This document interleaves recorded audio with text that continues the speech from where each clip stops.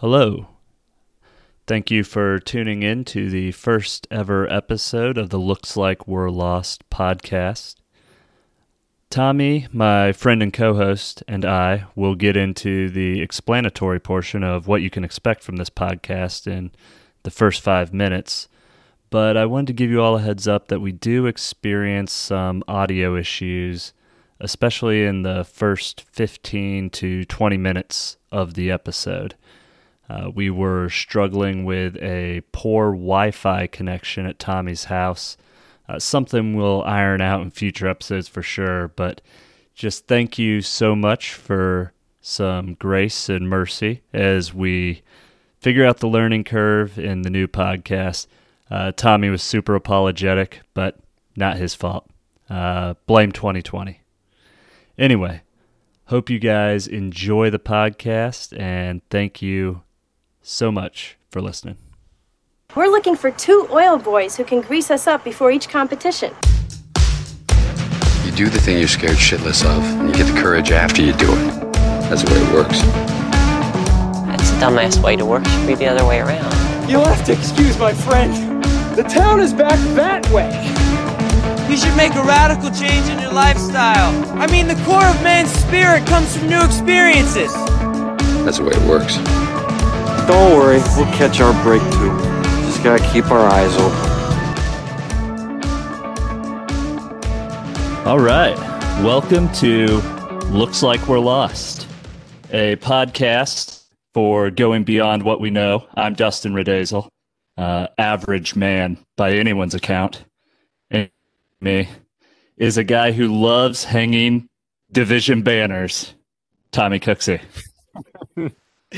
You got to celebrate what you can celebrate. And let's be clear here. No one can see right now anything above our chest. While you are an average man, you are of above average height and character. Well, thank you. I appreciate that. I've got to ask, do you think that in the NFC East, what do you think gets it done this year? Can 6-10 win it? Oh, man. Hey, here you go. 6-10 can win it, and I'm going to call it right now. Here you go.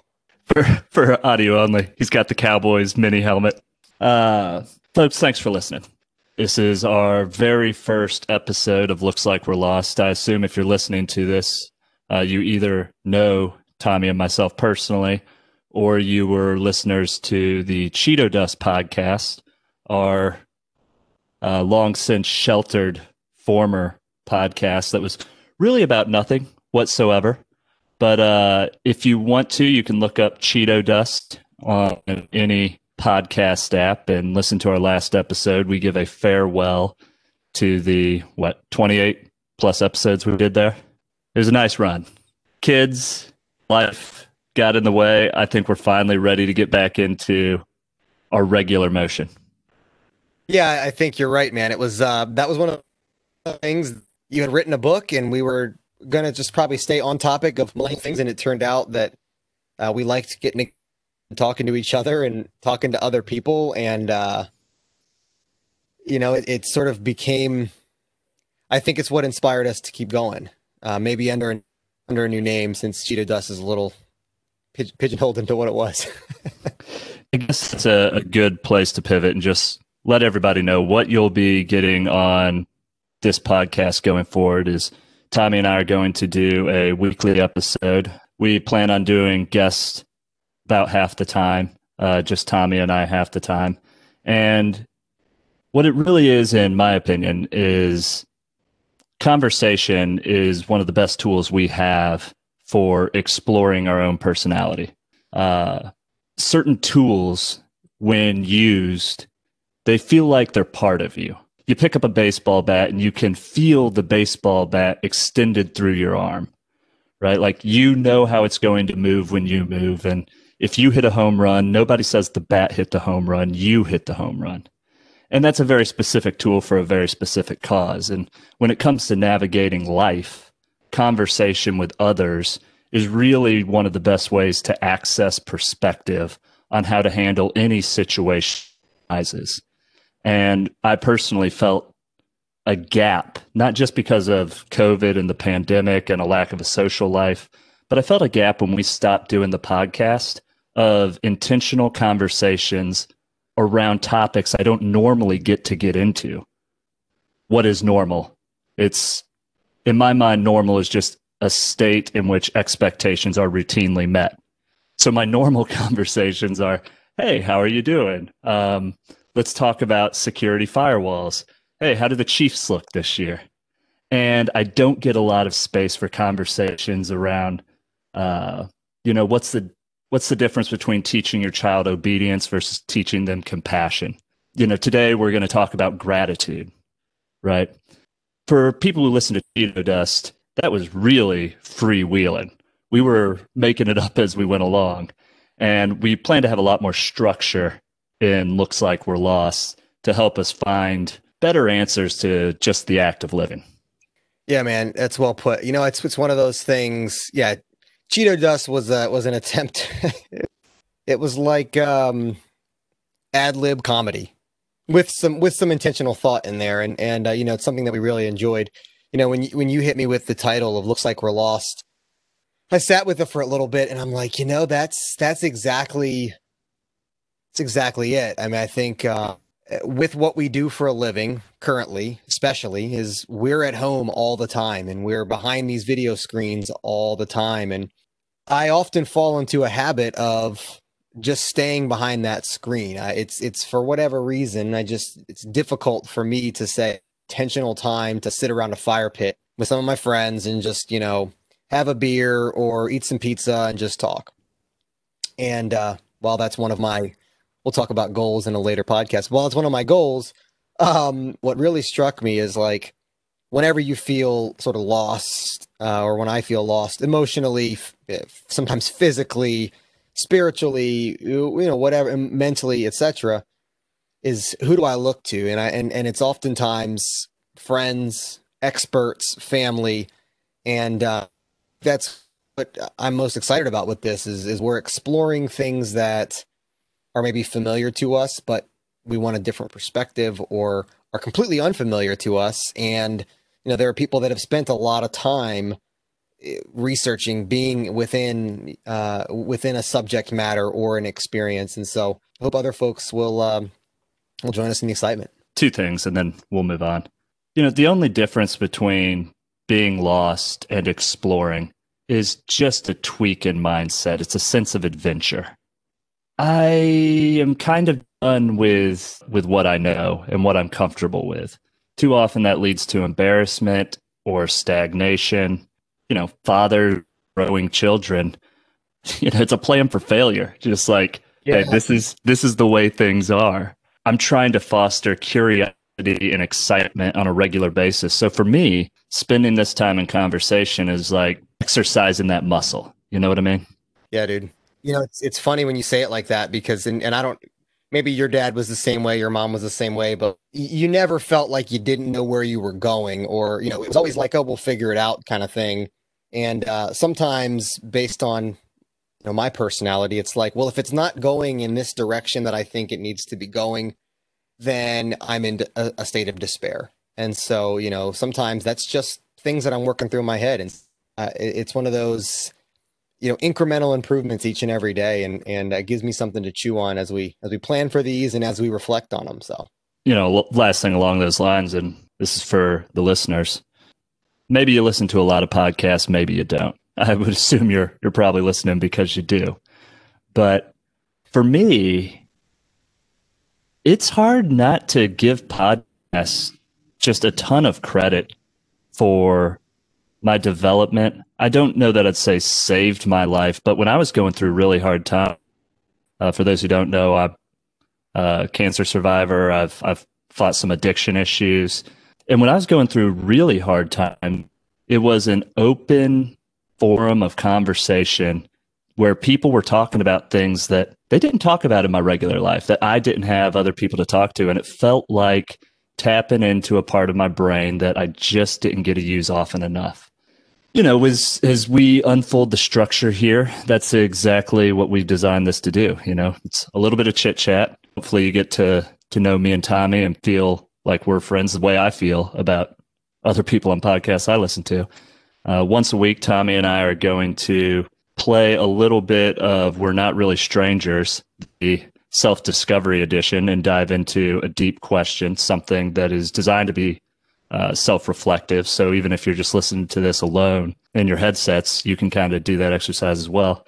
And then just a solid recommendation for something that Tommy and I, whether it's a product, a service, a habit, that we highly recommend.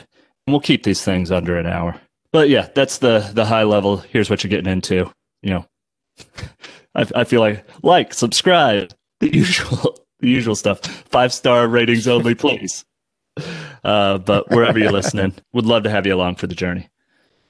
So before we get into the topic of gratitude, Tommy, I should at least be a human being and say, how are you and your family doing? Plan Thanksgiving. Did you have trouble breaking it to any family members about maybe we shouldn't invite Uncle Ned? He doesn't exactly have a lifestyle we condone in a social distancing. Yeah, what a weird year for holidays. Yeah, we had a family member. We had just a small family gathering here this weekend, and we had a family member that wasn't able to come due to having COVID. Hearing firsthand, it's nasty and brutal and something. Gosh, I don't wish on my family, my worst enemy. And then we had to kind of change our plans and delay our travel a little bit. So yeah, it's weird. It's weird. It's like you're setting up these things to look forward to, and until the day of, you're kind of like, well, can we really do it, or should we really do it? So yeah, what about you guys? I'd imagine, I know that impending child and immunocompromised. I mean, there's a couple other complicating factors there for y'all. We're not anybody over. It is an isolated Thanksgiving. I'm going to be very thankful for not increasing my chance of disease. Yeah, it's tough, but yeah, with Katie, she's going to be 33 weeks pregnant during the holiday. It's just not that, and it's tough to tell family members that who don't have the same perspective that we do, because it sounds like you're saying you're not worth it. You're not worth the risk, and right. It's tough to have that conversation in a way that is loving. We probably did a terrible job of it, but it's out there now, so we're cordoned off for the season. Yeah. No, man, I get it, man. I get it. Most people are not very good at setting boundaries. Either setting boundaries for others, or here's my boundaries of what and how I'm going to say things. This is my boundaries on letting things out. And this phase of life we're all in is sort of forcing people to do uncomfortable, but probably the correct thing, because it's not easy one way or the other, but it is, in a lot of cases necessary. Yeah, no, I do agree 100%. And I'm fine with the boundaries. I don't want to spend a whole lot of time on something a lot of people have we're probably going to talk about COVID. Like, how can you avoid the topic, right? It's a normal, I know, right? Yeah, piece of conversation these days. So I don't want to dwell too long there, but I think there's a million benefits, just like there's a million drawbacks. Yeah. For me, a huge benefit is that because there aren't family expectations, I'm not doing turkey this year. I'm doing fried chicken. And I don't care what anybody says. Fried chicken is so much better than oven roasted turkey. There is that is scientific fact. That's a fact. And even though I do get the benefit of never having to cook turkey with family, and I am going to have to make my own homemade fried chicken, easily worth the trade-off. Yeah. Although Cooking with Cooksy came over and he deep fried a turkey much faster than oven roasting, but also much more delicious. Well, but still, fried chicken's just better. It's just better. It is. You do have the advantage of having a culinary expert in the family. Yeah, exactly. So, man, let's jump into gratitude. I'll clear the lane and let you get it started. I've got tons of thoughts, but when I first brought up a topic for this week, you're like, well, it is Thanksgiving. We should probably It's like, what do we want to talk about? Football or gratitude? Yeah, it's weird, dude. It's what really what and this is just recently here. I interviewed for a new job, and I looked over some people's. They do slide presentation about me, and I was shared one by a colleague that in her like about kind of profile it said leads with gratitude. It's like, what a concept. It's it was one of those things that I think sometimes I think I do fairly well, and there's other times where I just assume that it's owed to me. And that's really, when you're talking about exchanging some form of resources or time or whatever with somebody else, be thankful for what's there, what you have, and accepting of what you don't have or can't control. Man, in the moments in my life when I can feel that and I can be in that, golly day, it's such a better experience. It's such a freeing experience. And this is coming from someone who likes to control a lot of things. So it's and then, I followed on with, I've been reading, I don't know, it's part memoir, part, I don't know what it is, the Matthew McConaughey book, Green Lights. Just started. Have you listened to that yet? Just started today. Yeah. I will say the audio version is probably much better than the reading it. And if you listen to any more than 2 of his podcast interviews, you've heard the anecdotal stories, but talk about someone who is just sort of grateful for other people's company and doesn't assume or expect, zero expectations of others. And that's that's when, when you say gratitude, it's like, oh man, it was just triggered within the last, month or two that's something to really put forward and not an afterthought. For sure. One thing on Green Lights. Yeah. If Matthew McConaughey is reading the book, you go audio and you just keep listening. Got to keep on listening, man. I think one thing you said there at the beginning about it just being a superior way to approach life. One thing I think people get confused about when you start preaching gratitude is they sound like gratitude's a great time. It sounds like, oh, if I'm thankful for things, then life is so much better. And a huge lesson for me is gratitude is not the same thing as happiness. They are very different things. I was looking at, because when you brought up this topic, I was like, I know I've written something about this. And it was a year ago on Instagram. And I was just going to read a post real quick. It says, happiness and thankfulness are not the same thing. I realized that during a sponge bath in a hospital ICU right around this time 3 years ago. And it was that insight that changed my life. If you're able to look at the sum of your life in spite of all conditions and summon up feelings of legitimate gratitude, you will realize that you are less anxious and less afraid and generally stronger as a result. This insight, where the only thing in the world that has changed is your perspective in which you experience the world, will let you see it more clearly, and maybe just as important, you will know that you see it more clearly. I say all that to say, I've consistently thought of gratitude as something more along the lines of practical meditation. It's taking the time to look at your life and put it in proper perspective. Like it's an act of will, saying, I am glad I have these things, and that's where I'm putting my attention, instead of I am frustrated about all these other things and worrying about these things and pissed about these things. And I think that's where the intrigue of gratitude lies for me, is how do I take that knowledge that doing that is so beneficial and flex it so that it can become more of a constant state of mind instead of something I drum up on the holiday or, when some self-help guru reminds me to. Yeah. Yeah. I mean, there's some truth to what psychologists, those neurons that fire together together. The neurons that fire together, what?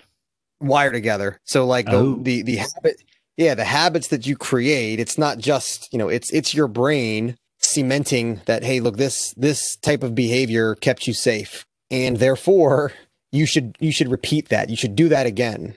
And, based on some things from my childhood and growing up, I was a very cautious, very controlling, because if I could control my bubble, I was going to be good. And that would then be rewarded with a good result. And so it's like, okay, well, the next time I'm in this situation, I got to go 1, 2, 3, 4 to make sure. And anything that's outside of that is bad, and I should push that away. Right. We'll see what that does, man. Well, so far, so good. Let's pick it back up at Ralph Waldo Emerson, because I mostly lost that quote. Yeah. So you can hear me all right now? I got you now. Yeah. What did Ralph Waldo Emerson say about happiness? Well, let me just tell you, he didn't talk about happiness. He talked about gratitude. you break me off for 5 minutes, and I just lose the train of thought like that. Well, are we? I guess we're diverting this conversation to happiness now. But so Emerson said, cultivate the habit of being grateful for every good thing that comes to you, and to give thanks continuously. And because all things have contributed to your advancement, you should include all things in your gratitude. And so it's like, I say this all the time to people, and it's something that I truly believe in. Sometimes I'm better at projecting than others, but we've all arrived at where we are and who we are based on many series of events and micro events and thoughts and feelings and things that we've done to people and have been done to us and so on. But it's all brought us to where we are. Reflectively, it's very easy to look back and say, I didn't know it at the time. It was a painful time, but I'm grateful for that moment, right? To not be self-defeating and to be in that moment and say, I'm grateful for this moment. It's a growth moment, and it's a true changing of perspective, When you talked about being a kid and like having this desire for control and kind of a feeling of anxiety, do you think that you were born with that wiring, or do you think it's something that you developed? To me, I think so. I think it's actually a genetic thing that can be passed down. And I've actually read studies and articles that say it can actually be passed down from generations before us. And so like our grandparents' generation could pass that through our parents to us. So I think, just like with addiction, and things like that, I think it's some of us may be more predispositioned to experience it. And then when you're rewarded for these, I don't want to call it a mental illness necessarily, but when you're attaining the results that you think you want to attain, and your anxiety, addiction, whatever it may be, was not a hindrance to that, and in some cases maybe even helped you achieve that, it's like, okay, well, it's like putting a little money in the bank, that worked. Yeah. And so I think you can have a disposition to be more anxious than another person. And I think that when that becomes when it becomes fulfilling and it achieves goals, I think it just solidifies, and many, many years of that, and you just end up being that kind of person. And to never take a step back and look at it and be like, well, why am I doing that? All habits served a purpose at some point, right? Even when they become damaging. I think that's what fascinates me about, gratitude not being the same as happiness. Happiness kind of ebbs and flows, but like gratitude is actually a skill you can cultivate. It's a habit you can get your head around, which is why I wanted to make sure, we got Mr. Emerson on the record here. So I like that a lot. Like I've read so many books on habits, right? There's Atomic Habits, 4 Disciplines of Execution, The Power of Habit, probably the foundational text that all of these books go back to is Thinking Fast and Slow by Daniel Kahneman.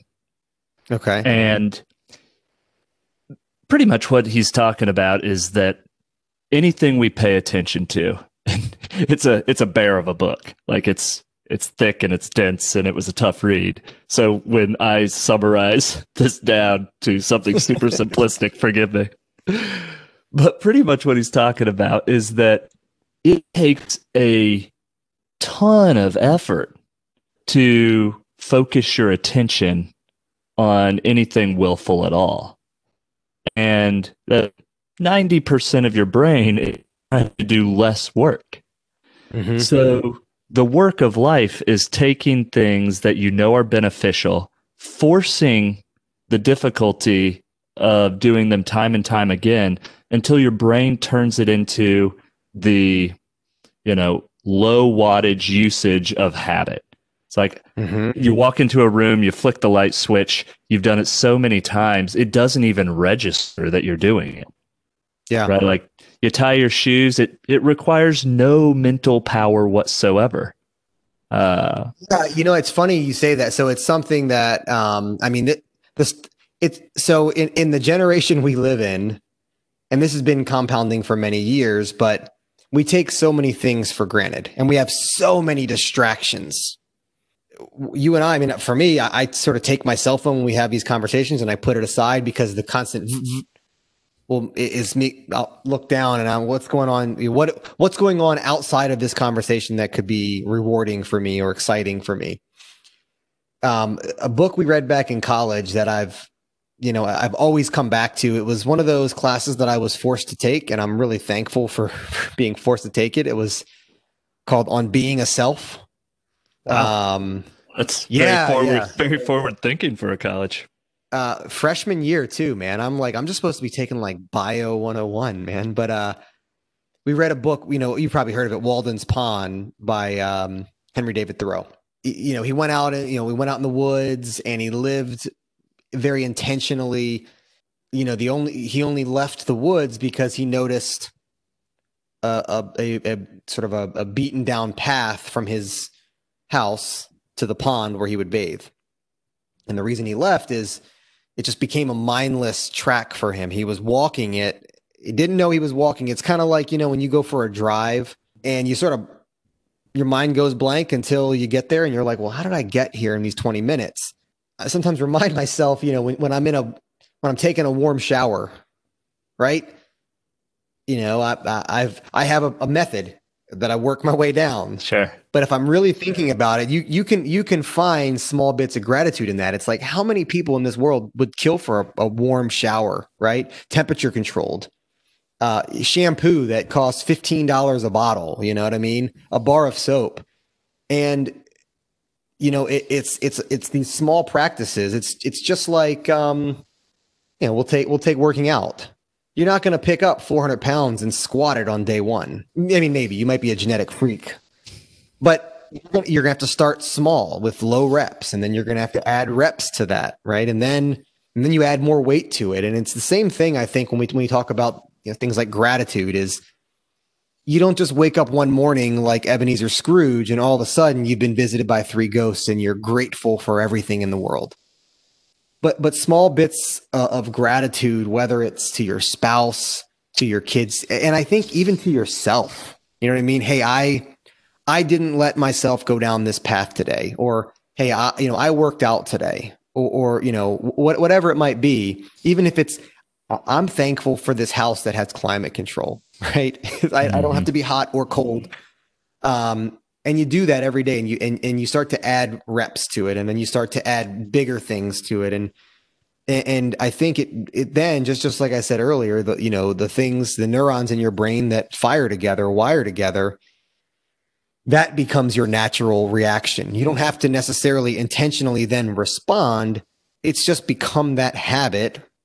Therefore, your natural reaction to a situation to express gratitude, right? And it's a hell of a lot of work, man, but I think the end result is so positive for you and for others around you. I think it's infectious.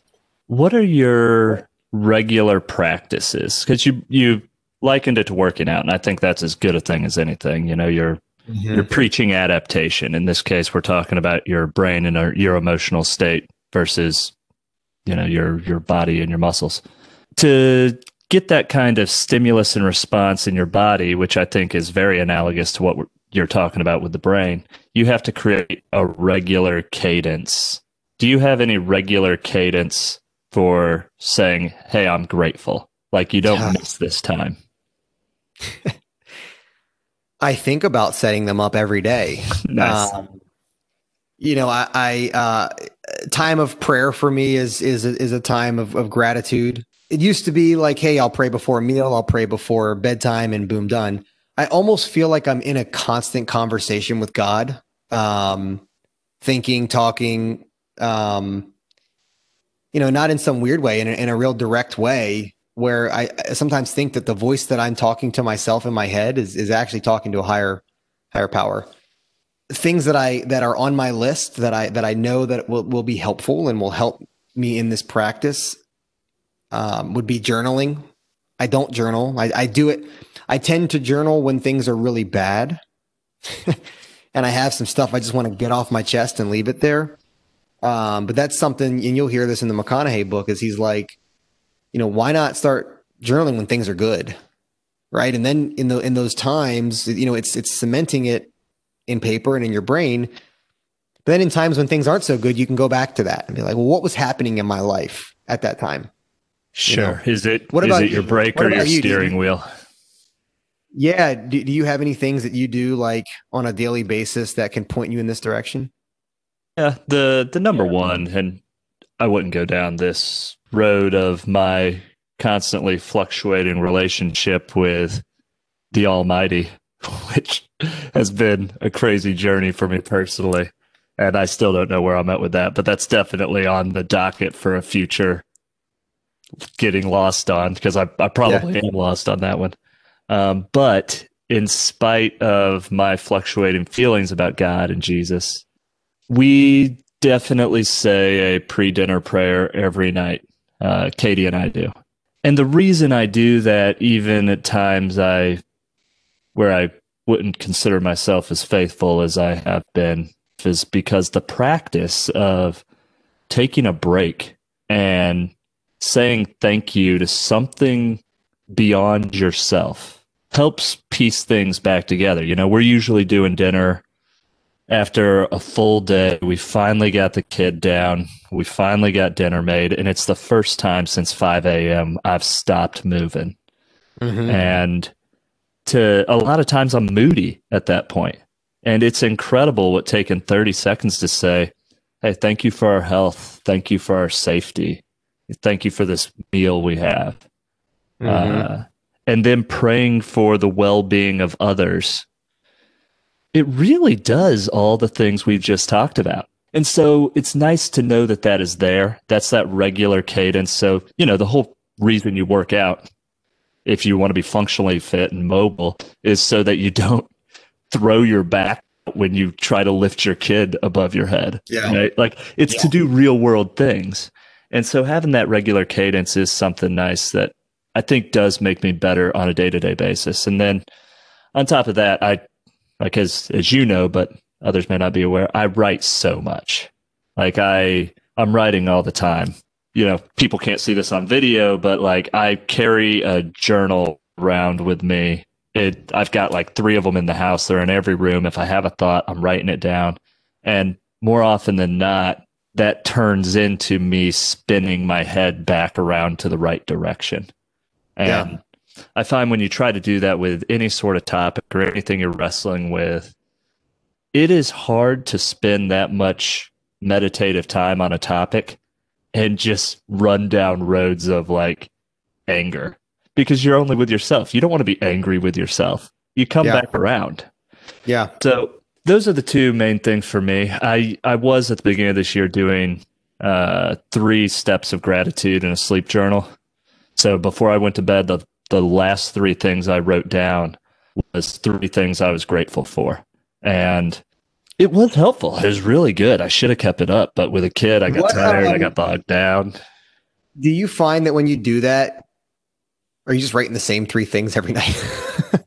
No, that's kind of the But you beauty force of yourself to sort of, yeah. Yeah, it's kind of the beauty of doing it regularly. In the beginning, you're just like, oh, it can be any 3 things. If that works for like a week, Yeah. you know?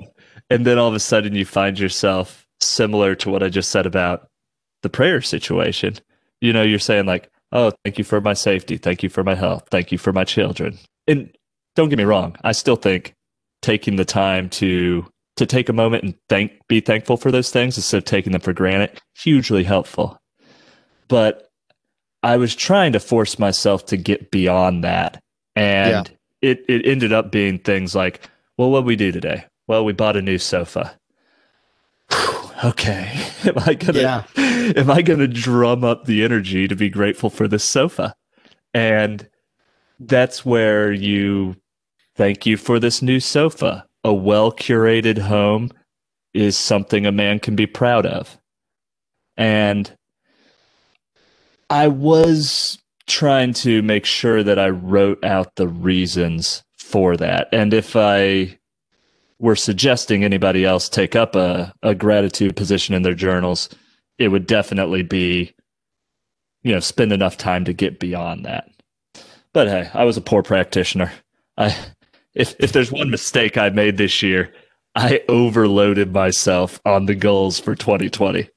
It's been a great year. Yeah. It's been a great year, but the failures came in therapy and a daily journal. I mean, I bet you if you broke out the averages, I've written nearly 1,000 words a day this year. Yeah. And I just couldn't get in 30 more minutes a night of journaling. No. What would you say to people in, it's become a joke. 2020, huh? Yeah. Just one of those years, right? This could, or, something happens. This couldn't be more 2020. Can't wait for 2021. And, for good reason. And in some cases, people have lost jobs. They've lost loved ones. And as someone who does fluctuate back and forth with, anxiety, it's hard to look at some situations and say, it's going to be all right? Because there's so much uncertainty. There's so much needing to pivot on a dime. Like, oh, well, we're going to do this. Now we're going to do this. What kind of things, maybe practical, do you think people could do that would lead themselves more towards gratitude in a year that has dealt us nothing but cold fish, fish fillet sandwiches? Hey, I love a fillet of fish. Not cold. Oh man, it's so good. Yeah, hot with plenty of tartar sauce, but man, the reason that's a difficult question is because when you get into the personal checklist of mental sanity, it needs to become insanely personal. Like step 1 is probably creating space for something, like the sole reason we're doing this podcast. If no one ever listens to any podcast we do, we're still doing this all year long because making the space for the conversation is to finding what matters most to me. And, my checklist is pretty well defined. You spent a lot of time developing that. Right. I think it's Yuval Harari wrote Sapiens, Homo Deus. He wrote something to the effect of, we become satisfied when expectations are met. And as conditions improve, expectations balloon. So we lived most of our lives up till 2020 with expectations ballooning. It's a great life in America. And then when those got drawn back, our expectations of what life should be constantly falling short. For me, my life has become very insular because I know what my checklist is. I need to be curious and enthusiastic about my child's daily development, being able to get into whatever he's into, even if it's reading the Trucks and Diggers book for the 3,000th time and just saying the names of things he's pointing to. I got to keep that energy high. Yeah. It's exercising every single day. Set a PR on the Peloton today, by the way. What's up? Yeah, you did. And it's making sure I write. I'm fortunate that I don't have to think about too aggressively about making sure I'm getting enough information on the input to keep me curious and engaged about the world. That's what podcasts and audiobooks have done for me. And I'm able to take in a ton of information while I'm going around the routine chores that I have to do. I'm cooking, I'm cleaning. So I've built a pretty routine life that checks a lot of my boxes to feel growth and see the benefit of the things I'm invested in. And because I have that, I'm routinely meeting my own personal set of expectations for myself. I've got my accountability mirror. For anyone who doesn't know what that is, you can go to Dustin Redazel at Instagram. It's my profile is basically just littered with pictures of a mirror and Post-it notes. Stole this from David Goggins. And I just make sure I'm hitting those all the time. And when I'm meeting those expectations, I am satisfied with my forward movement. Yeah. So how do you, and I've known you for a while now, at least a decade. Someone that used to be anything but routine. I think you were pretty spontaneous. Oh yeah. I was out there. Hey, you want to go to the mountains? Yep. Sure. You're going to tell your boss? Yeah, I'll call him on the way. Right. That's. It's basically like Jim Carrey and Yes Man. Yes. Yeah. I had a year or two like that. Just say yes to things. Yeah. It's good. It does provide some value, but now someone that's maybe on the other end of that spectrum, very routine oriented, very regimented. I mean, I'm very similar. I eat the same stuff every day. I try to work out around the same time every day. I shower in the same order. I check the doors, and a little bit of borderline on OCD. How do you handle, and maybe we can tie this back in, how do you handle it with gratitude when, you have your workout planned for 1:30 p.m. and Katie has a call come up, or Walter's not feeling well, or, something happens that says you're not getting that stuff done today. Are you able to meet that with gratitude, or is that more like that throws the rest of my week off now because this one thing, you know what I mean? Yeah, more the second thing. Because that's something that happens to me. That happens to me. If I'm missing this one thing, well, all of a sudden, okay, well, now I'm behind on my workouts, and and now I can't eat lunch at the time I want, and it's gonna Yeah, it's definitely where do you fall? Wrecked, absolutely wrecked. And it's probably one of my worst traits. If I have something planned and something goes wrong that I can't do the things that I had planned to do, my mood's awful. I'm terrible with it. Yeah. And I think I've gotten faster. And this is where turning gratitude into a habit and a state of mind versus, okay, I need to consciously take time out and think about what I'm doing, is I've heard it likened to, and this might even go back to when we talked with your friend Jeremy Moeller about meditation. I think I've heard it likened to, clench your fist as hard as you can. And it's unsettling. And then it feels real good to let it go. And getting in a really bad mood because things didn't go as you planned are like walking around with that fist clenched all the time. And when you recognize you can finally let it go and relax, I think I've gotten a lot faster at recognizing it. Mm-hmm. But it took a lot of iterations of why am I in such a crappy mood?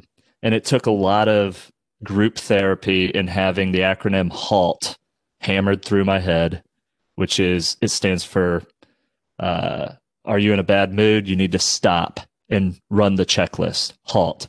Hungry, angry, lonely, tired. And usually these things are connected for me.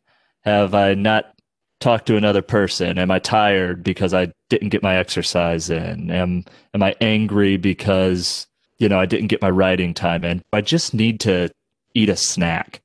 Yeah. And once I kind of started wrapping my head around those mantras, it's gotten a lot easier to relax and usually my mind goes straight to, hey, life is pretty good. Yeah. I got a lot going on for me. And that's the other nice thing about gratitude is if you've spent enough time saying that, and like Katie and I do say some version of that to each other, particularly in COVID, like we'll stress about a million things and then like, okay, breathe. Mm-hmm. You know what? We have it way better than so many people. Life is all right. And you start telling yourself that story and you feel it. It comes through. But yeah, man, I still that's something I struggle with. Yeah, it's a never-ending battle. And I feel like the more self-actualized you become, the more you're like, here's the things that make me good. When those things aren't happening, of course you're going to feel bad. Right. It's the trade-off for trying to guide their life in a direction versus letting life happen to them willy-nilly. Right. Yeah. Yeah, that's good. So in the interest of time, I've got nothing else to say on the topic. I'm looking forward to having a week off of work and going through the usual moves of Thanksgiving. I'm even looking forward to throwing the usual question. Hey, what are you thankful for this year? Yeah.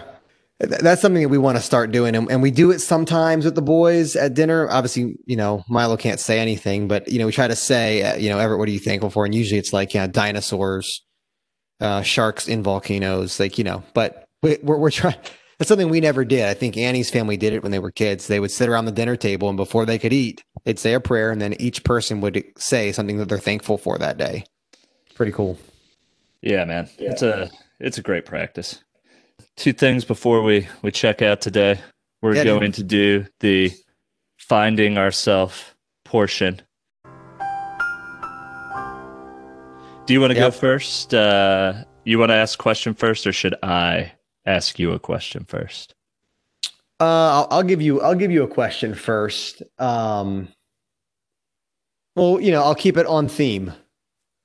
So in the last, let's say, year, we'll say 2 years since 2020 was interesting, is there a gift or an action that someone has done for you or you've done for someone that has created gratitude or a grateful feeling in your heart? There's one thing that's like number one with a bullet for me. I need a lot of time to do the thing that I want to do, which is write this novel. 97% done with the second draft. Wow. I'm going to finish the second draft this week. But it started from conception to now. I started it late 2018. I've definitely poured over 500 hours into this thing. It's a huge work. And I started it before we had our first child. And my wife has had to deal with the fact that I've had this hobby that is completely isolated, that provides nothing but like my own personal development. And yet she gives me probably 4 hours every Saturday and Sunday morning. That's like, wow. No expectations. I can just get in there and work. And when we talk about like gratitude and having that checklist and what do I need to feel like I'm satisfied and my expectations are met and I'm making forward progress in life, like this project has become the totem for all of that mindset for me. And I'm really proud of it. I love what it's become, but I would not have been able to do any of it if she didn't just clear the lane for me. Yeah.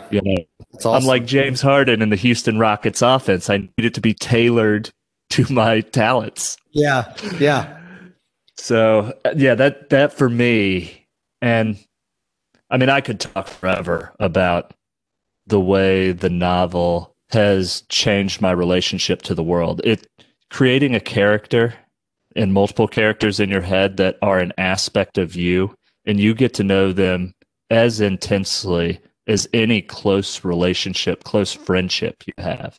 Mhm. And you know the way you take on like a friend's demeanors, you'll start dressing like them, you pick up some of their tics and habits. It's been very much that experience, but you're spending time inside the minds of whole cloth creations that you know intimately. Yeah, it's changed the way I've thought. It's changed the way I think about the way other people think. I'm more understanding. I'm slower to judgment. It's like opened up an empathic side of myself that didn't exist 2 years prior when I hadn't written this. And I owe all of that to a wife who's cool with me just disappearing for large aspects of our time together. So yeah. That's really cool. It's hard not to just like bounce that right back at you, but that's not the practice here. Yeah. Well, I mean, I think it goes without saying. I mean, and I'll say this really quick. COVID, with Annie doing what she does, she was shut down for about 10 weeks. And she just dove right in and, allowed me to keep working and, became a stay-at-home mom for almost 3 months. And that is not for the faint of heart. And it takes a lot of time and a lot of patience. And so, yeah, I mean, we definitely married patient and understanding women. And speaking of gratitude, and it's something I'm thankful for every day. So, yeah. Yeah, you got to say it. If your life is something you like and you're a married person, it's impossible not to give, I don't know, 71% of the credit to your spouse. It's a huge amount. I don't know the actual percentage. So my question for you, good sir, this is one I used to ask people in group therapy all the time, particularly early on when people join group therapy. You're not there because you want to be. You're there because it's like, life is not going exactly right. And so it's kind of a big picture. So if you were given a no strings attached on your current income, meaning you no longer had to do your current job to support your lifestyle, it completely frees up the probably 50 hours a week you spend on your job. What would you do? How does that make your life look? I think something that I'm constantly pulled to, and this doesn't mean I've taken any action on it, but I feel anytime it's brought up, whether it be at church, whether it be through volunteering acts, are less fortunate families, especially with kids, and if I could in some way.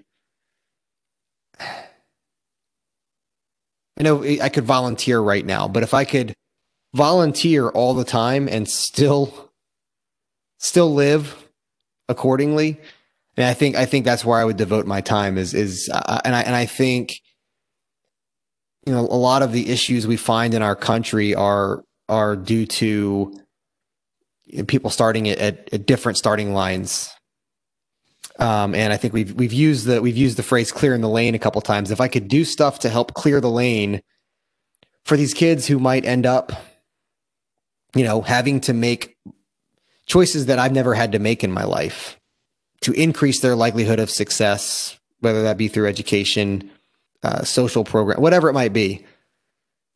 Yeah, I think that's where I devote my time and energy. You think kids? I got a soft spot for kids, man, because they're just, no, you don't get to choose where you're born or who you're born to, and I'm fully acknowledging of the fact that I was born in a, middle-class white family. I never really had to want for anything. And there's a huge faction of our society that just doesn't have that opportunity. So good parents and being born into a good home is just a version of winning the lottery. It really is. It is. Yeah, it is. So in so many ways beyond money, like the way you can, not just the opportunities you have, but even the way your brain thinks about the situation it is in is like a taken for granted optimism, and you just get to be a happier person. Yeah. There's no doubt about that, man. I think that's the reason I love that question. I don't know if you heard that, but a car just revved its engine outside my window in a residential area. Yeah. Things like that really force me to focus my gratitude. I'm so grateful they have that car with a loud motor. The reason I always love that question is because I think we allow things like, well, I have to work. I have bills. It's the yuppie defense, right? I got bills to pay. To get in the way of what we probably not even should be doing, but what would really spark our curiosity and passion for life. Yeah. And if you can answer that question succinctly, it tells you how you need to spend your free time, right? Like for me, it wouldn't take me 2+ years to finish a novel, right? Like I know what that thing is and I've made time for it. But the reason I asked it so much in group therapy, people aren't ready to answer that question. They think it's a question for future version of themselves. Like, oh, I'll start thinking about that when I'm 55, or when I'm 65. Yeah, and I got to be honest. I mean, that's my initial reaction. I've never really given that a ton of thought. I go on this tangent sometimes about how there's no beach. It's one of the things, you'll hear on Joe Rogan's podcast, he talks about all the time. And like, I think I started thinking about it maybe like 3 years ago. Somebody asked him some similar question. It's like, I'd just keep doing what I'm doing. It's like, I would keep on living life exactly how I'm living it. I was like, man, wouldn't I love to answer the question that way? Yeah. Yeah. All right, man. Last thing, then let's get out of here. Do you have anything that you would recommend to anyone listening to you talking right now? It's so funny. I'm sitting here and I'm like, when you said we were going to do that, I'm like, gosh, there's a lot of things that I use every day that I'm grateful for. Just one. But I'll tell you one that surprised me. And obviously, I don't think we're getting any sponsorships. This is not a hashtag ad. But we talked about this. Man, the Peloton surprised me. I thought it was going to be kind of gimmicky and like, whatever. To the point where when Annie was ordering it, because I don't know about in other states if people listen, but in North Carolina, I have to wear a mask in the gym if you're going to work out, and that's just kind of a miserable experience. And not to mention that the Peloton is relatively affordable, but it is way more enjoyable, way more challenging. And just so efficient. And I have to I'm getting a little minor shoulder surgery at the end of this or December. And that'll be something that shortly after I'll be able to get on that and still crank out some workouts. So yeah, that's something if people have been considering it, if they have any interest in like at home fitness and stuff like that, it's as good as a group workout could be with an instructor, without actually being somewhere. So couldn't agree more. I will talk extensively about a Peloton at a later date. Man, and you'll never go wrong investing in your physical health. I can hand on the Bible to that as somebody who long abused his physical health. Feels so much better these days. My recommendation to absolutely anybody listening, if you're already listening, this is a hands down no-brainer. One, you'll need a library card. But once you have a library card, you can download an app called Libby, Libby. And it gives you free access to an incredible catalog of whatever audiobooks your library carries. If you're like me in the Raleigh, North Carolina area and you lock into the Wake County audio book selection, It's pretty vast. There's no cost to it. You put it in their queue. The app lets you know when the audiobook is ready to go, and then you just get a free audiobook. Whereas an Audible subscription at a low tier, you get like 12 books for what, $200 a year. The amount of value is insane. Plus, you can read digital books on your phone. Maybe the undisputed pound for pound champion of value is still the book. You know, just what you get, the perspective, the impact from a book for the amount of time invested. Like, think of it this way. You get an audiobook, 8 hours of entertainment. The value is actually infinite because it is free. Yeah. Infinite value. I have it downloaded. I just now need to get a library card. I just can't. Man, in the future, I'm putting a 1 minute cap on these things because I can already tell, like, anything I've got a rant about, I'll just go. Dude, yeah. Great first episode. Go Cowboys. yeah, I know, right? I know. Yeah, sorry for the technical issues. I think getting did it improve when I came downstairs? It did. Let me give a quick sign off real quick to just let everybody know. You can subscribe anywhere that you get podcasts. You can follow Tommy and I on Instagram. I'm not really active on any other social media platforms, but it's at Dustin Redazel. And I think it's just at Tommy Cooksey, I think. Yeah, pretty simple. Look at us. But early adopters snagging up those names. Well, there weren't a lot of Redazels out there. And dude, I gotta cap it. Don't worry about technical issues. I gotta pee so bad. Everybody, thank you for listening.